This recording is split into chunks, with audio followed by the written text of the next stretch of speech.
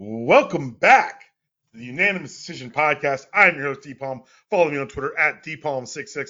Follow the show on Twitter at UDPod. Follow the entire MTR network at, you guessed it, the MTR network. You found us.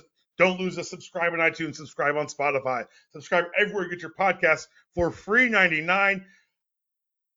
Okay, so I know Threads is dead. I know Threads arrived. They bunch of press releases that it died. Like, if you have a Blue Sky, I'm there too, technically. Like, DPalm66 there too. It's not going in the preamble. It's been years now. 250 episodes. I'm not changing that. But I will let you know that it exists, at least this one time that I'm thinking about it right now. Welcome back. You're in the midst of an unannounced surprise podcast week because I'm an idiot. It's a gimmick I love that no one else cares about. But you're here on day 2. Day 1, you got to catch up with me and Susan, hear about life, hear about the world, talk about some fun things in sports.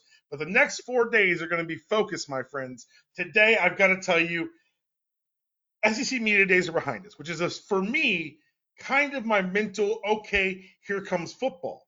Since they're behind us, it's time to talk about football. However, if you're going to talk about college football these days, you have to talk about the team that I love. The team that, for a website I used to work for years, alongside our guest today, we've got Chad Floyd, vintage Georgia Bulldog fan, a Georgia alumni, and someone with whom we have to navigate these new worlds of Georgia fandom. Chad, how's it going? I'm going to start you off with a hot take that's going to frame the rest of the discussion about the Georgia Bulldogs. You ready? I'm literally bated breath. All right.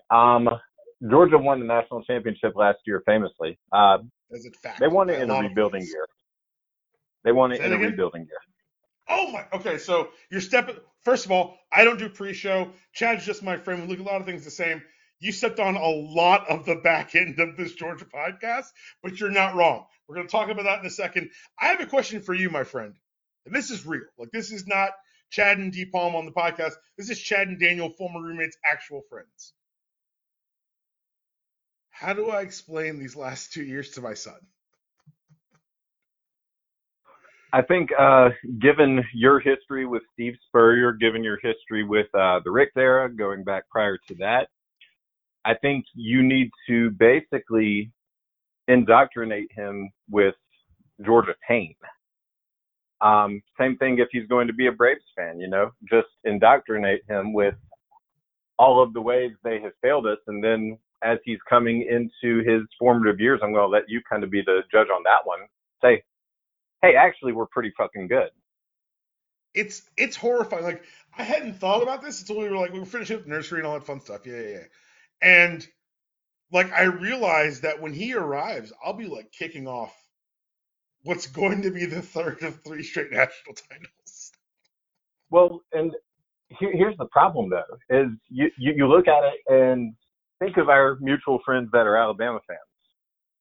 Think of how insufferable they were after like their second national championship. They weren't so bad probably after one. They had a little Mike Shula humility and maybe a little old what's his name, Mike Price getting caught at the strip club. Alabama the best of times. But by the time they won that second national championship, you couldn't talk to them about college football anymore.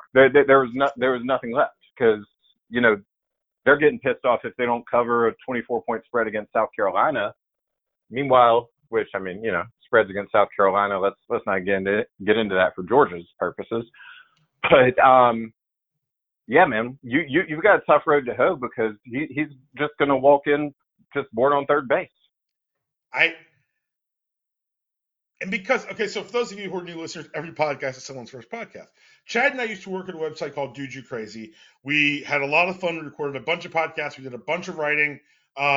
We wound up on ESPN one time during the draft, which find me in public, buy me a beer, ask about the story. I will happily tell you. But for our lifetimes, as Chad alluded to, Georgia football was, if not a joke or laughingstock, was a runner-up situation, was a runner-up program, was a program that would flirt with greatness but never quite break through. The last 2 years... It was the dude in the podium on that meme spraying the champagne, and then it turns out he's in third place. But the thing is, we were always like, I find myself like wanting. I look back with rose-colored glasses because even when like you had all that talent, you had the Rick era. Like there were years where like they were right at the cusp, right at the corner, or they throw it short in an SEC title game, and so like they were always like in the conversation, particularly like post our college experiences. I'm older than you, but you know what I mean. Sure. Like now, like I can't. Our trepidation, our unwillingness to accept this is not like faux humility. It's not us trying to soften the blow. It's legitimate confusion. We don't know what to do with our hands. And the last time you joined us on the Georgia beat, University of Georgia was beating TCU by the largest margin in bowl history. Not in national title game history, not in playoff history. Since they started selling tickets for bowl games, that was the largest margin. And so my question, when I say, what do I tell my son? Like, I feel like one of those like right-wing idiots who are like, how do I explain this to my kids? That's how I feel about successful Georgia. I don't know what to do. My identity has been shaken. Chad, give me like a modicum of guidance. I know you're saying, hey, let him know, like hit him with some ESPN Classic until like he's like 9 or 10, and then be like, by the way, we haven't lost in 7 years. I think that's a good idea, but like I look at this roster and I look at the schedule, and what you said at the top of this thing rings true.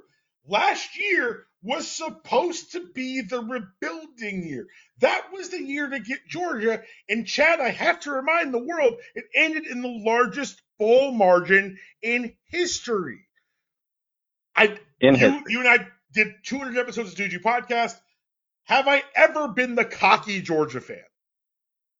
No, I'm a little bit taken aback right here. I thought we were going to be into how Georgia was going to lose at Auburn in Week 5 by now. Chad? And we'll get to the schedule. That's a very real possibility. Boy, here we go.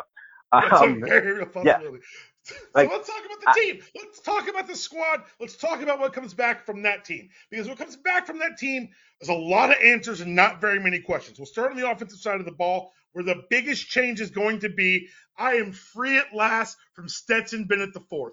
Holy shit. It's been 12 years, but I'm done with it. It's crazy that he picks up a Georgia pension as soon as he graduates. No. I mean, you know what? I mean, you and I were always on the team JT Daniels or, yes. Anybody but Stetson. JT Daniels, yes. Famously now at his sports school. I didn't know he was still in college. Yeah, he's playing for Rice this year.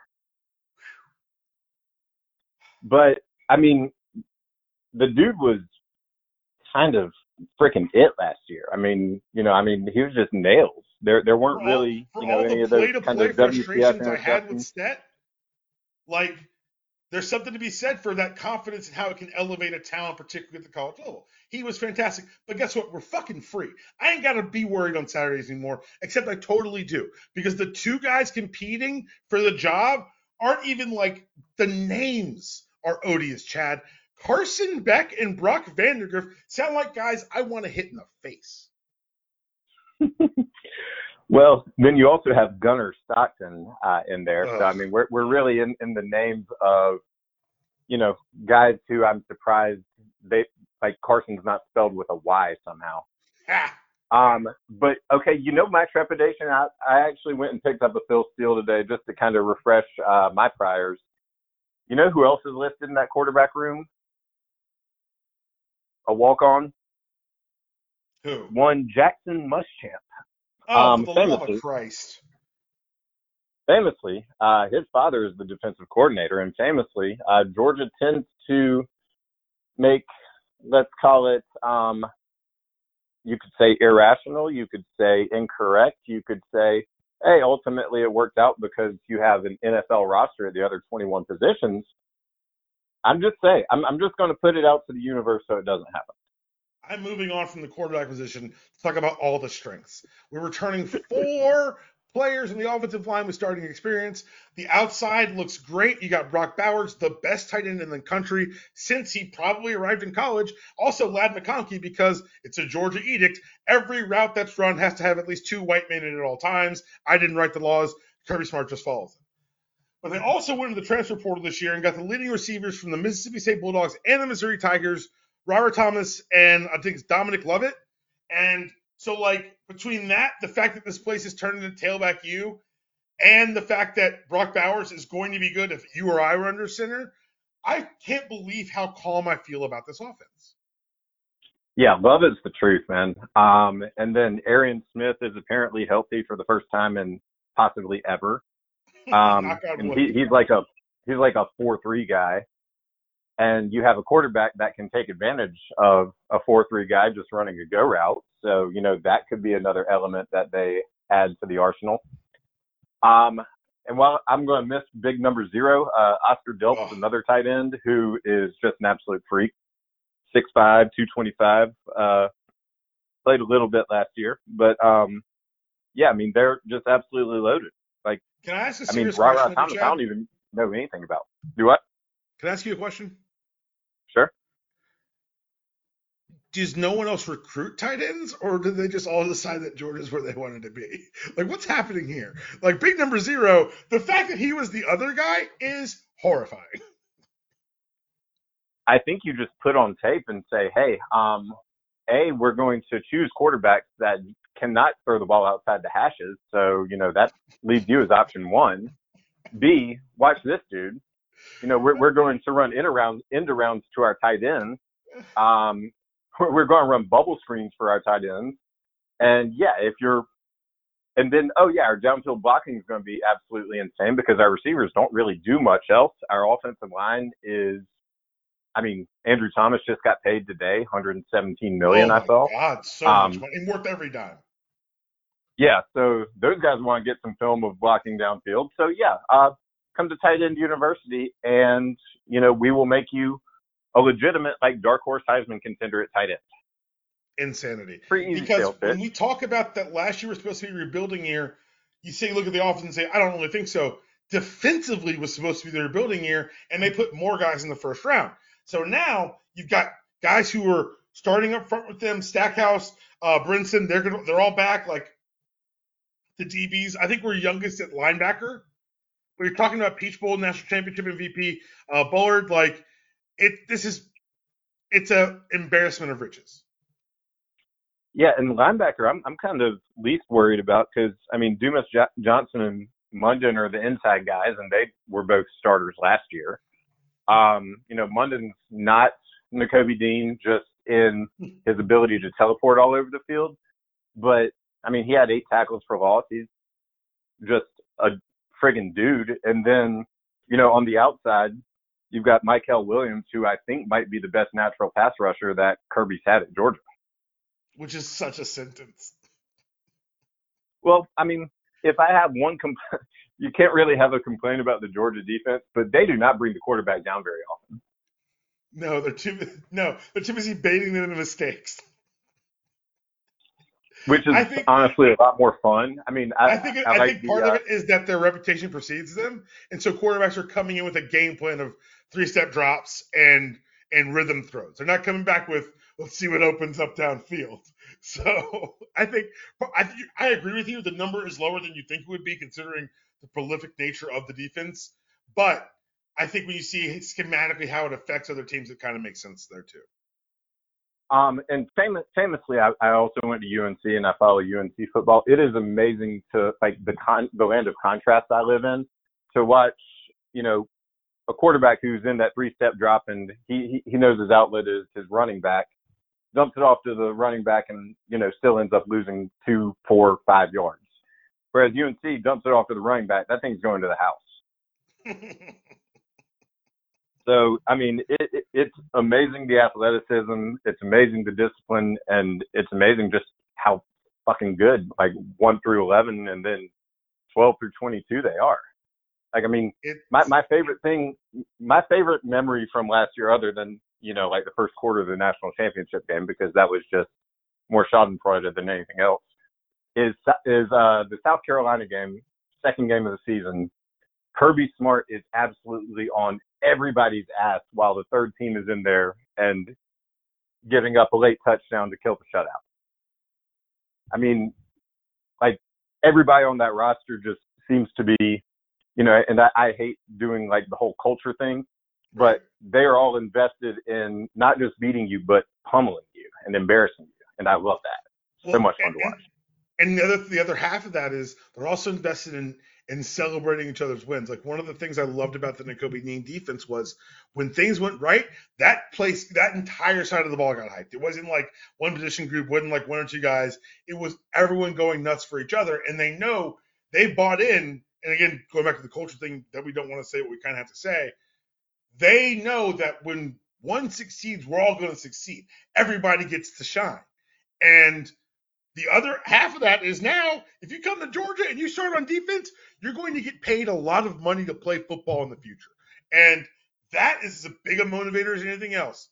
And so, hey, God bless this Georgia football team. Before we move off Georgia, do you want to do the schedule with me real quick? I mean, there are maybe 3 games that just give me a little bit of pause to where I'm like, okay, that they could keep it within 20. Well, let's see what those 3 games are. Because first, we're at home versus UT Martin in September. Second, that's a win. Ball State the next week at home. I mean, I'm going to take that as a win. South Carolina game at home. It's not a gimme, but it's a win, right? South Carolina lost everything on both lines. But, yeah, I mean, basically they're going to beat UNC in week 1, and then they're going to finish 3-9. Excellent. UAB, which is really funny because now we get to actually beat Trent Dilfer in person. Oh, I didn't even realize it was UAB. I just scrolled through the non-conference. It's Trent Dilfer coming to Athens after all the shit he's talked about big schools. Like, get him, Kirby. I do not like Trent Dilfer. Next, yeah, Go ahead. I'm hoping there's a situation in which Georgia wins by 77 points, and then 2 guys quit UAB's team and show up with a nice little NIL deal at Georgia in the spring. God bless them. So September 30th, Chad, at Auburn, super early for the Auburn game in recent years. Like, how do you feel about having a September Auburn game? Well, they complained to the SEC that their November was too hard, so that's why the Georgia game got moved up. That's not true, is it? That is absolutely true because they were closing with Georgia and Alabama every year. That's why they. So, like, Auburn's weird, and going to Auburn's always weird. It's probably gonna be a night game. It's gonna be super weird. But, like, the weirdness in Auburn, Alabama happens in November. Yeah, I mean, November Auburn is definitely a thing. I think Hugh Freeze can channel some Auburn chaos magic that, famously does tend to exist. But also, I mean, it's fucking Hugh Freeze, and it's a shell of a roster. Like, get back to me in 2025 on that one. The Hugh Freeze getting fired clock has started. Let's just announce that to the world. Oh yeah, he is still very famously, not allowed to be online, but still very online. He is going to do something on his work phone again, and I cannot wait. Next up, home versus Kentucky. Say what you will about Kentucky football, but the last couple of years, all they do is run hard, play good defense, and win like 9 games. So not a gimme, but probably a win. Headed to Vanderbilt, which I'm sorry, Vanderbilt. Then Jacksonville versus Florida. Florida's down for the last. It's still funny. So they're probably going to lose that game. Home versus Mizzou, whatever. Home versus Ole Miss, whatever. At Tennessee, let's get dangerous. Ole Miss was the only other one that I had just even slightly earmarked because I think Lane Kiffin kind of has that Chaos Auburn energy. But, at the end of the day, that won't be a huge problem. Tennessee, I'm not scared of Lane Kiffin in like November. I'm not scared of Lane Kiffin in November. Okay, if Mississippi and Auburn were switched, that would make the schedule harder, is what you're saying. That would have horrified me. Because like Um, I don't want feisty Lane who's still feeling himself. Like the end of an SEC West run Lane, like he's gonna be like mentally checked out. yeah, I don't like Tennessee on SEC SoCon Challenge weekends. Chad, I I mean hate to place that him in this strikes game. me as a game that. Hold on, looks at Tennessee's SEC schedule. Who else do they get from the West? They get A&M and Bama. I mean, if Tennessee can pull it off against Bama again, that could be an SEC East title game. They pull it off And against Bama again. They fire Saban.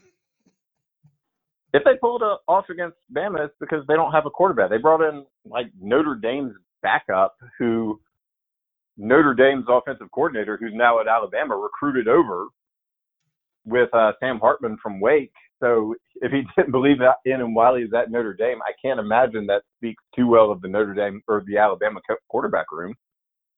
Yeah, but I'm also just saying. like if I take a pretty good guy at Notre Dame and stick it around that Bama talent, everyone looks better. I mean, you would have to define pretty good at Notre Dame because that guy kind of That's sucks. also very fair. And last but not least, they close the schedule out with a home game in Atlanta. It's on Tech's campus, but come on, guys, you know what it is. They're playing Tech. Did you see fucking what's his face? David Key or Brent Key from Tech? What do you say? Like all the Georgia talk was annoying or something? Yeah, and then he has to change it. I'm like, first of all, didn't know you were the head coach, bro. Welcome aboard. Second of all, didn't know Tech still had filled in a team, thought they went intramural. Cute to see. Third of all, have you tried winning? And you can't win, not at that school against this kind of talent, because quite frankly, your standards are too high for academics. Like, this isn't a school that's going to win in football ever. And they've got to nibble at the margins. The best they did was the triple option years, and they got sick of that 8 to 11 win team. So here we are. Brent Key couldn't pick him out of a lineup, but guess what? He'll be employed long enough to lose to Georgia a bunch more times. Now, before we move on, like out of like college football in general, I want to talk to you about other college football news, but I have to address the elephant in the room. There has been death, there's been injury, and there's been a rash of Georgia speeding tickets. It got brought up at Media Day. I thought Coach Smart handled it super poorly the way he addressed it. But Chad, and I submit to you the young men are dumb theory of it all. And that's that young men are dumb.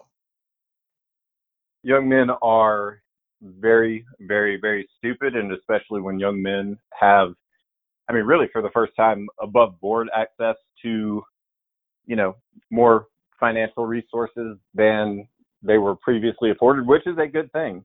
Great thing. They tend to buy fast cars and then do dumb things with fast cars because, why have a show horse if you're just going to trot around a field in it? So it is very bad. That Athens Loop, it was always kind of like a speedway. Right. And man, that plus the combination of the Athens Police Department plus, very gifted, touted athletes with access to money, some of them for the first time in their lives. It's a bad combination. And one can just hope that, there's maybe some team rules that get instituted that hopefully would dissuade them from continuing to drive like idiots. There was some talk in media days, and I was more impressed with the players than the coaches, honestly, about holding each other accountable and that kind of thing. I just wanted to make it super clear that, like, yes, this is a problem, especially when you start winning. Like, this is something that rears its head. This is a problem on a lot of teams, and the spotlight's on Georgia because it's Georgia and because someone died. So it should be on Georgia. And you and I have joked about kind of the control that Smart had instituted over the Athens-Clarke County Police Department. But if a crackdown needs to happen, crack it down on them. And, like, it's bigger than football. Like, kids are dying. Like, this isn't – I don't know. And it's one of those things where I try to explain to people the same attitude that got a kid to the top of his sport is the attitude that says, I won't be hurt when I do something dumb. Well, there's two things here. One, the first kind of thing that Kirby did when he took the Georgia job was got the FOIA laws changed to where there's like a 90-day grace period instead of 30 days. That's a bad look just as it, rears its ugly head here 8 years later. And, the second thing is unless Kirby is in a locker room giving a pregame speech, which those are freaking great to listen to if you're about to go into a workout or something. Kirby is not a good extemporaneous speaker. You talk about his reaction to, some of the harder hitting questions at media days. I look at his response just to criticism of Georgia's scheduling, just as play it. I mean, he's just not a good speaker, and he's going to rub people the wrong way. I mean, I have faith that given his background as a longtime Nick Saban assistant, that he's probably got his hands in everything, and he's about as pissed off about the traffic situation as it is as anybody, and he is working to address that internally. But man, don't have him talk about it because he's just going to end up with egg on his face. I actually liked his response to the federal question. Come play it was actually a closeted invitation for kids to transfer in. NIL money's here, guys. Come on in. We got those kids from Mizzou, Mississippi State this year. You go watch how many balls they catch. The numbers will be down, but their numbers will matter here. And that's the lesson he was sending. Let's get off of Georgia for a second. Let's stay in SEC Media Day. They asked Jimbo Fisher about Bobby Petrino calling plays. And you and I joked about this last year, that he surrounded himself with just a den of snakes. But DJ Durkin's on this staff. There's a lot of shitheels on this staff. But Steve Adazio is on the staff. Oh God! But for a man, Steve Adazio, good. Steve Adazio, who got the Colorado State job because the school president just asked Urban Meyer who he should hire. So, you got some Urban Meyer in there. You've got DJ Durkin, who killed a kid at practice, in there. You've got Bobby Motorcycle Petrino, and you got Jimbo Fisher. It's just an absolute ragtag bunch. I would 100% watch a reality show on it. Oh. They are probably moments away from getting – let's see here. So Les Miles was mostly at the center of the Title IX investigation at LSU, right? Yeah. Bring him in as a consultant. Let's just make the weirdest – Let's get Coach O in charge of player personnel. Yep, let's make the weirdest place in America the weirdest, most grating individuals as a coaching staff in America, and just see what happens. His non-answers about will Bobby be calling plays? What the hell? The other question is, when you think about these two men, what are they good at, would you say? Bobby Petrino's biggest accomplishment was having Lamar Jackson and playing Syracuse. Those are things that are going to win for you. I'm sorry. That's an NFL MVP, and they're Syracuse. He gets a lot of credit for not fucking that up. Meanwhile, Jimbo Fisher, he got Christian Ponder paid, which is that's a win. And he got EJ Manuel paid. Yeah, EJ paid, which is a magic trick. And he probably underperformed with Jameis. Right? That's the big three things that he's done. So neither one of these men has done anything of note in the last, call it, 7 years. Yeah, it is very much a playbook of this would be, if we just went in a time machine 10 years ago, we said, man, we got those two geniuses together, because at that time, Petrino had Arkansas in the Cotton Bowl with, I can't even remember the court, Casey Dick, I think. Yep. So, Petrino definitely had a run where, he was one of the top offensive minds, but when he came back to Louisville, Lamar Jackson definitely does not hurt things. So it's going to be a train wreck in some way, shape, or form. I could see a situation where maybe Jimbo does let him call plays and they get some good early returns against the easy part of their schedule, and then as soon as anything goes remotely wrong, Jimbo wrestles back play calling control, and then you notice all of a sudden, oh, wait, they scored 6 points against Arkansas. That was weird. I like you joked, but I really would love to just have the closed circuit security cameras from the facility. Like I just need to know like who actually brings a knife to work, like what's happening here. Speaking of other underwhelming SEC teams, Tennessee. I They thought got that was going to be your transition. Jeremy Pruitt was giving families money in like $300 increments in fast food bags, which I assume is like the single serving biscuit from Chick-fil-A. Like $300, you could fit that. You could just hand that to someone. You don't need like it's an attaché case for like $40. Like I don't know what he's doing here. And Tennessee also, I guess they've been kind of anticipating this. They opened their books all the way. They were no strict or overwhelming scholarship bans applied because they'd already been kind of anticipating this. The one thing Tennessee did do was they avoided a postseason ban. They think they've got a team good enough to compete, so they really want to make sure they're there. It can hurt your recruiting for years. So they've been charged $8 million to the athletic department to get this over with. Chad, why can't they pay the players again? Well, first of all, that $8 million they're paying is way less than what Jeremy Pruitt's buyout would have been if they couldn't have fired him for cause. Accurate. So they told on themselves, and I mean this is absolutely genius. If I'm being perfectly honest, couldn't have happened to a better school.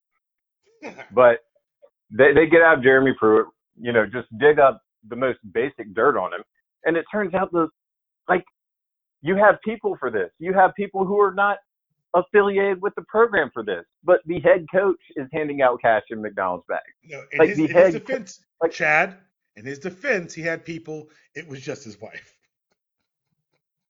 Like I know how the system worked at Georgia back in the day, and Mark Richt was not involved in that, and I can tell some of those stories with some names offline.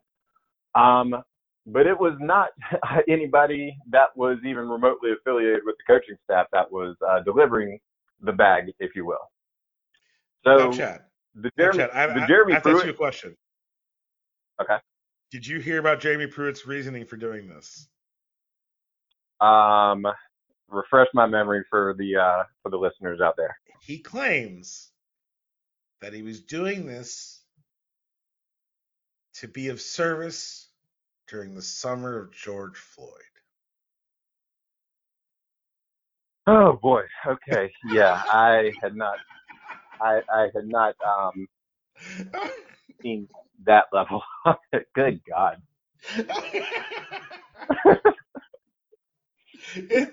There's a lot of hilarious NCAA stories out there. This may crack my top 5 just off of the strength of that lie alone. Like that's such a good lie. That's such a stupid, useless lie. What a useless lie! I mean, speaking of guys who are going to turn up at Texas A&M. Oh my God, I can't wait. He'll be there any day now. Any day now. We talked about this earlier. NIL money moving more freely, moving more legally. 2 across the aisle shitheads have come together and given us a bill they want passed about national NIL laws. 1, guys, when we talk about horses that are out of barns, you cannot get them back into barns. 2, the 2 people involved are Joe Manchin and Tommy Tuberville. I could yell about Joe Manchin. Where do I know that name from? 45 minutes. I'm going to focus on Tommy Tuberville because this is a sports podcast. Chad, did you know that Tommy Tuberville has fallen for not 1, not 2, but 3 separate Ponzi schemes? I did know that. I know that he just straight up left a recruiting dinner at Texas Tech to take the Cincinnati job, where he famously hit rock bottom, and Cincinnati's next coach took them to the college football playoff from the AAC. And I mean, shit, everything that Tuberville does in Congress is falling for a Ponzi scheme. There's no one in charge of our Marines right now because of Tommy Tuberville.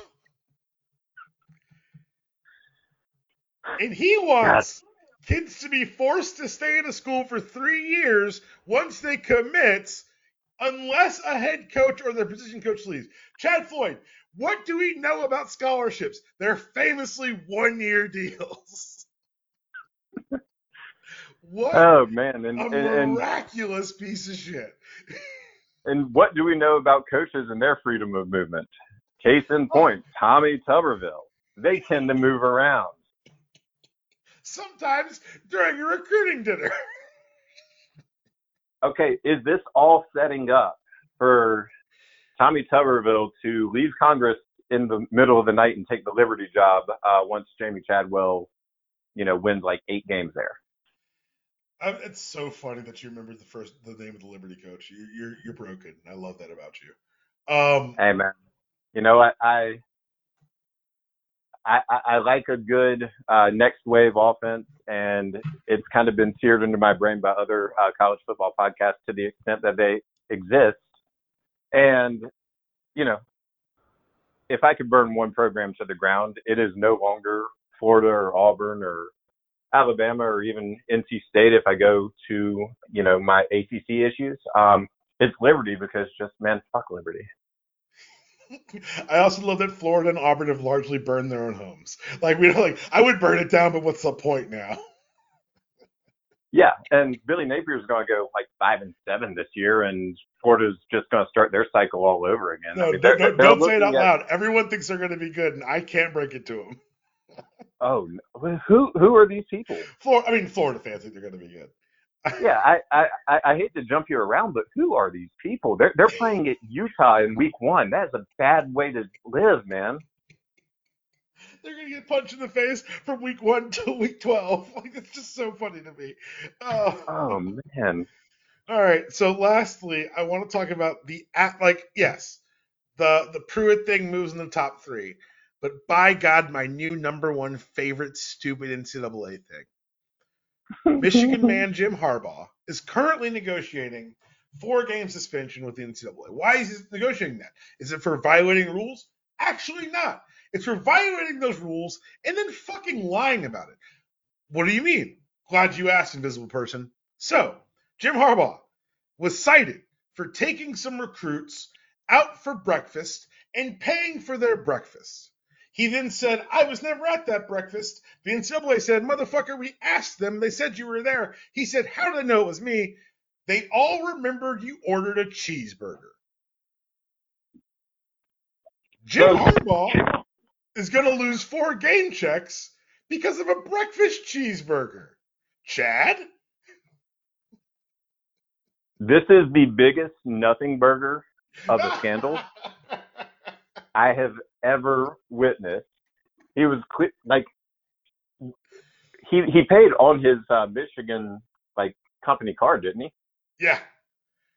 Yeah, so he was clearly there. It was he signed the damn receipt for the thing, and he ate a cheeseburger at 8 in the morning.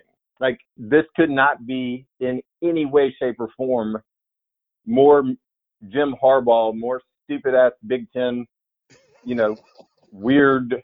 We abide by every rule, and I would never be caught dead giving impermissible benefits. And it's fucking hilarious because it was like a $7 cheeseburger.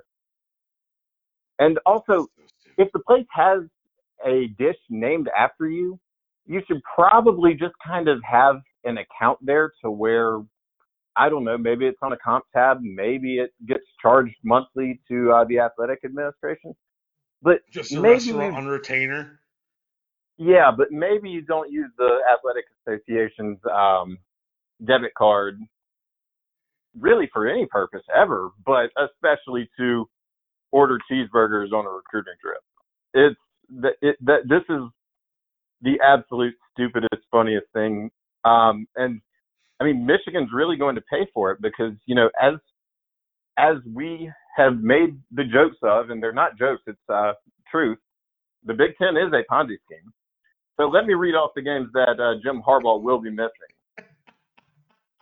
Home game, East Carolina University. Home game, UNLV. Home game, Bowling Green. Home game, Rutgers. Yeah, they're opening with 3 non-cons against teams that don't have a pulse, and then Rutgers. So there's, I keep you, forgetting you know, Rutgers in the Big Ten. What a Ponzi scheme. so What a Michigan Ponzi. Michigan will be getting first place votes in the college football polls. It will be infuriating because, when Harbaugh returns, they go on the road to Nebraska and Minnesota. Then they play Indiana and at Michigan State before their bye game or bye week. Then Purdue, and then their season starts on November 11th at Penn State. Like literally, they have a 9-game preseason. So When like, you and I figured out this was a Ponzi scheme a couple years ago, like everyone was like, "Oh, you guys are kidding!" Like, no, we're not. no, We're not laughing. This is true. no, there are 3 teams that are going to be propped up by their schedule. It's usually Michigan, Ohio State, and then one of Penn State or Wisconsin or Iowa. Got the Iowa number 2 year, man. That's my Man. favorite. That was it. That was the smoking gun. That was it. It was like, oh, this argument's over. I'm right. I'm done. Oh man, that one, like I'm actually kind of mad thinking about that yet again here. It's Um, infuriating. I mean, Penn State plays Iowa in week 4, but that's like, so at least one of those teams will drop to like 8th in the polls. It's But man, and the like, thing is, I go to the Midwest once a year, every year in September. I don't know if I'll make it this year, but it always ends up with like us watching college football at the end of the day, Saturday after golfing, and I'm always like, can we turn on some good football? This is not, but it's close, yeah, because both these teams are like super mid. Can we yeah, can we but watch because anything else? Purdue's 1200 yard receiver runs like a 4.8. I'm sure there are some Big Ten fans out there who are charming, wonderful, enlightened people, but I don't think you like football. I just think you like wearing colors and going outside. Like Ohio State fans, who I mean, you're just sweater wearing fascists, but you are football fans because your team is essentially an SEC school trapped in Ohio. Everyone else, I got nothing for you, man. I'm sorry. I've Oh, done my best. and it's been a while since we've gotten on this subject, but when they signed their new TV deal, do you remember what the controversy was in like April? That Big Ten teams might have to play home games in November at night. The horrors, Palmer. I mean, for all of the talk, and I've got some Big Ten friends as well, and they always talk about, oh, well, Southern teams don't go up and play in the elements of the Midwest. Fucker, you're not playing in the elements of the Midwest if every game's kicking off before 2. And also, let's make something very clear. Snow and shit, it's not football weather. You don't have a slew of players in the draft every year who came out of North Dakota. It's Florida, it's Georgia, it's Texas, it's California. It's a bunch of states with a bunch of land and a bunch of sun. So, like, when people say, oh, this is real football weather, no. Every player you know hates that shit. Every one of them. The ones who don't are liars. Yeah, it looks pretty on TV, but it is very much not amenable to the aesthetic or the actual on the field quality of the game. But it is fun to watch players slip around at the Sun Bowl when it's 80 degrees one day and 20 the next. Like everybody has their kinks, but it's not good. I mean, it's not good for football. No, it's not good. And it's not quality football because Iowa beat Minnesota 10-6 and secured their bid to the Cotton Bowl. Like close does not mean good. This has been an amazing testament to football. Chad Floyd, if you guys listen to anything this week, I hope you listen to this. Georgia, good. Florida, bad.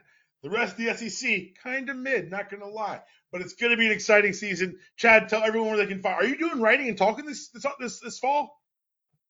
Not as of right now. I am employed only by my day job, but occasionally I log into X maybe once a week and we'll just throw some random thoughts at there at Chad_Floyd. If you want to have me on and talk some shit, I will talk some shit, but that's probably about the only public facing college football thing that I will be doing. We'll see how much shit we can talk, because I think that for the third straight year we're gonna have a very fun Georgia season. Thank you guys for listening. Thank you, Kat, for being on. That is day 2 of Podcast Week. Roll on tomorrow. Day 3. What's it gonna be? It's a surprise. You'll see it. See you guys there. That was your show. There is no outro. See you guys tomorrow.